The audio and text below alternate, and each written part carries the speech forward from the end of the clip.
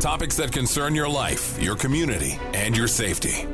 This is 5-0 Info on Arizona's news station, KTAR News 92.3 FM. Here's what you need to know. Hello and welcome once again to the Phoenix 5-0 Info Show. I'm your host, Lieutenant Vince Lewis of the Phoenix Police Public Affairs Bureau. And once again, we're coming to you from police headquarters in downtown Phoenix. I'm joined today by two of my favorite people on this planet, Sergeant Robert Scherer, welcome back. Good morning, boss. And Sergeant Brian Bower. How are you? It's a pleasure. Good. Absolutely. Thanks for being here. Appreciate it. Who is your favorite, boss? Let's just get right to that. I'm going to keep that close to the vest. Okay, I figured. But It's the one that's not in the room right now. Regardless, we want to talk today about a really serious issue. So it's fall, school's in session. We've had a couple of these issues pop up, but we continually see these issues pop up, and we're going to talk about threats to schools, threats to the children, threats to the administrators, threats to the students, threats to the school itself. But these threats come in from various different avenues. Sometimes they're phone calls, sometimes they're verbal, sometimes they're scrawled on the bathroom wall, which is a thing. Sometimes they're social media posts, which is kind of what we're seeing trending, unfortunately, these days because social media is so prevalent. It's almost as if it's like the new fire alarm. You got finals coming up, or you've got problems or issues at school. You want to avoid the campus. We've seen people use this as a tactic to either disrupt the event, disrupt the school itself, which is a serious crime, disruption of an educational facility. But these ignorant people are using these tactics to create chaos, to incite fear, which is sad. It's scary. But as a parent, you guys can relate. We're at home and we hear that a threat's been made to a school where our kids go. We get hyped up too, even as police officers, because we don't really know, but we treat everything serious. We treat everything as an emergency until proven otherwise. Now, we will be measured in our response, and we want to try to use logic ahead of that, but you can't help but have it be an emotional situation. Am I right, guys? yeah, I specifically had an incident with my oldest when she was at high school. That exact thing happened. Obviously, I was calm and collected for the most part, but did I go snag her from school very calmly? Absolutely, because as a parent, we all make it it's our world, and when it's our world and you think the worst, and even as law enforcement, when we're responding to these, we're responding presuming an emergency because that's the way we have to respond, and they're large-scale responses. It's a large issue if it becomes valid, but yeah, any kind of response, even as a law enforcement professional or a parent for that matter, is going to be significant because you're thinking the worst right out of the chute. And Sergeant Bauer, same thing. It reminds you that the importance of communication with the schools, adding yourself to those alerts. I know my school with the kids, every time there's a situation that happens, whether it's they're missing a school bus or a delay of some sort, there's always a text notification letting me know and keeping me understanding what's happening, what's taking place, so it keeps me a little bit more calm because, without that information, things get very stressful. And you got some numbers you want to share? Yeah, so the numbers that I have to share are from last school year. We had 400 different cases of reported school threats in Phoenix alone. That's a huge number. And out of those 400, every single one of those have been investigated, whether it's by the patrol level. Vast majority of these go up to different detective bureaus. They use these cases, and it's not just one detective bureau. They're going to work with other detective bureaus to really come to the fine details of who sent these threats, if it's local, because a lot of these threats that people don't understand is they're coming from across the country, and they're just reposting the threat, and it just starts hitting like wildfire. So out of those 400 reports, there's 20 different arrests. And again, that's a lot of investigation. Takes time to go through these search warrants of phones, IP addresses, a lot more than what I'm aware of. But that's a huge number of people arrested for these that either they're ignorant, they just don't know, or they're just criminal in nature.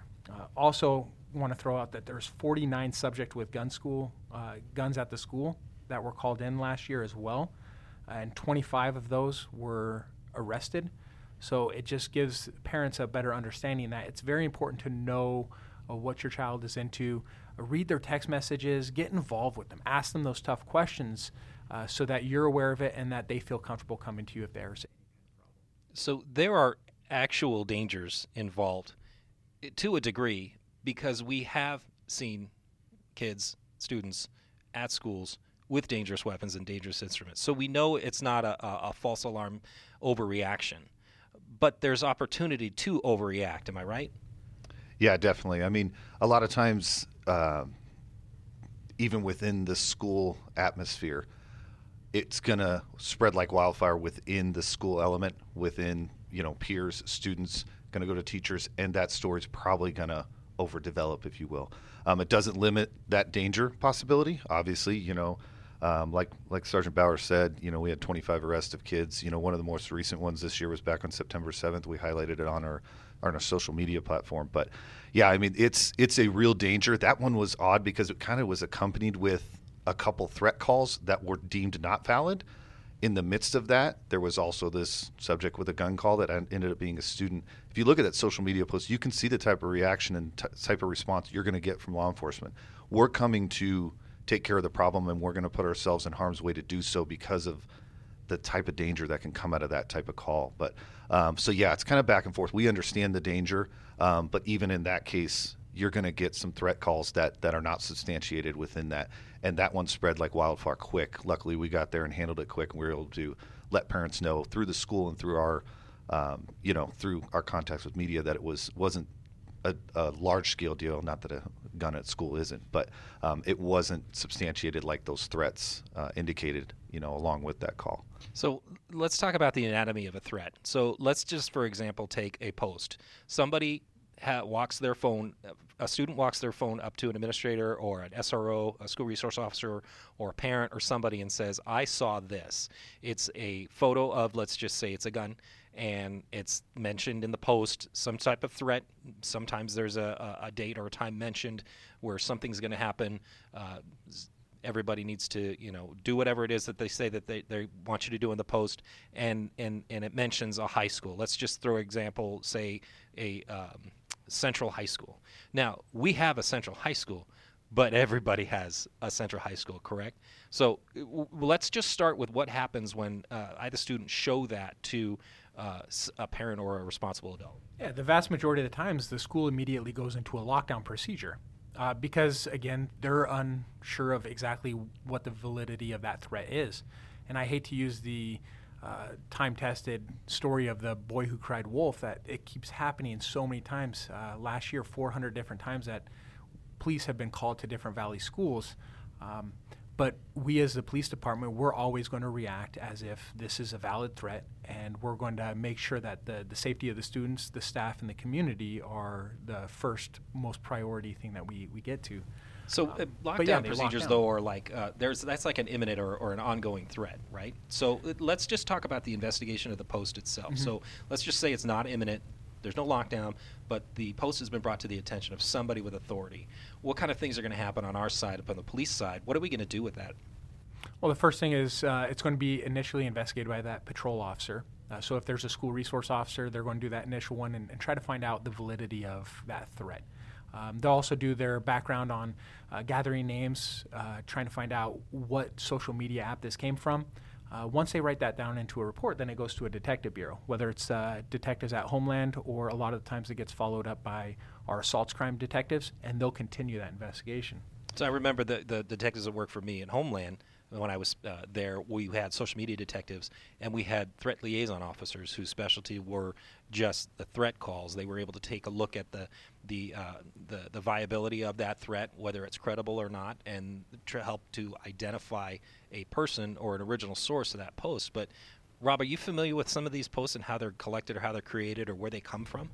Yeah, it's going to be a lot of source, open source info, and it's like you said, that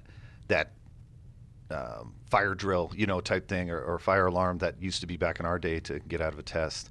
Do not do that. I know a lot of our audience is not that high school student, but maybe some of the parents of those high school students, please ensure they know that's not the recourse, or that's not the action to do. You're going to get charged with felonies. And our assaults unit and our Homeland Defense Bureau, in those cases where it's a nationwide trend, I think a few months ago we had one that ended up being a nationwide trend over a week, and we continually got schools in. Homeland had a huge effort in that, recognizing this was a national trend. This is what happened in this state, this state, this state. But it continued even after it hit media that it was a national trend, that continued for upwards of 7 to 10 more days. So yeah, that connectivity at the Fusion Center is huge for our detectives to be able to reach out through the region, through the TLO network, and just seeing what's trending, because it will sometimes pop it up on open source across the interweb that this was actually a stock photo or a Google image or something that they pulled from who knows where, and they're talking just generalities about a school that exists in multiple different states. But as we start to continue to look through those things, it's not that we're losing faith in the viability of this threat or the credibility of this threat, but we are able to mitigate some of that by saying, look, this is something that's available to everybody. Somebody constructed this, and when they were able to source it, it came from another state, not specifically talking about Phoenix or Arizona, but it takes that work on the front end to try to help mitigate that threat. And that information is passed on to the schools then connect with the parents, and that's when the letter goes out. Right.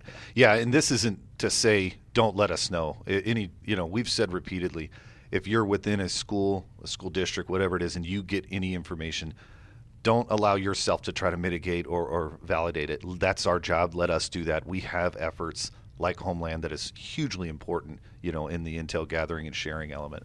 Brian, what's some of the dangers of reposting those?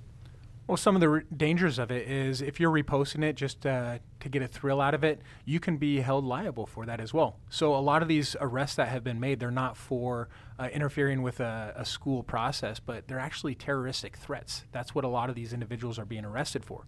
So if you're reposting it with a malicious intent, now you can be held liable for that malicious intent and be charged with terroristic threats. What about the people who mean well and just say, I want everybody to make sure that they see this? What's happening with them? Yeah, absolutely. And that's what we caution everybody on is don't repost it, just report it to us. Report it to the school directly. Don't send it to the school on their social media thread where it continues to get reposted and then pushed out further and further, and you just kind of tend to add fuel to the fire. Stop it. Let us know, report it to us, the school, and then let us go ahead and take care of it through our channels. So report, don't repost. Amen. Yeah. Great. Awesome. What else do you got for us? Some of the other things that we want to put out there is for the parents. We understand that a lot of the people listening to our broadcast here aren't the students that are going to school, but you may have grandsons, you may have nieces, nephews, you may have children. There's somebody in your life that may be going to these schools, but have that difficult talk with them. Make sure that they understand that the people that they affiliate with and associate with, if they're carrying guns to school, do not be part of that group. There's a lot of that peer pressure that goes on in high schools. It was happening when we were all in school, so we understand that peer pressure aspect of it, but make sure you have that difficult conversation with your kids. So we want that information, like we said, just try to be level-headed about it. Let's just try to work together with the community, with the school administration, with the parents.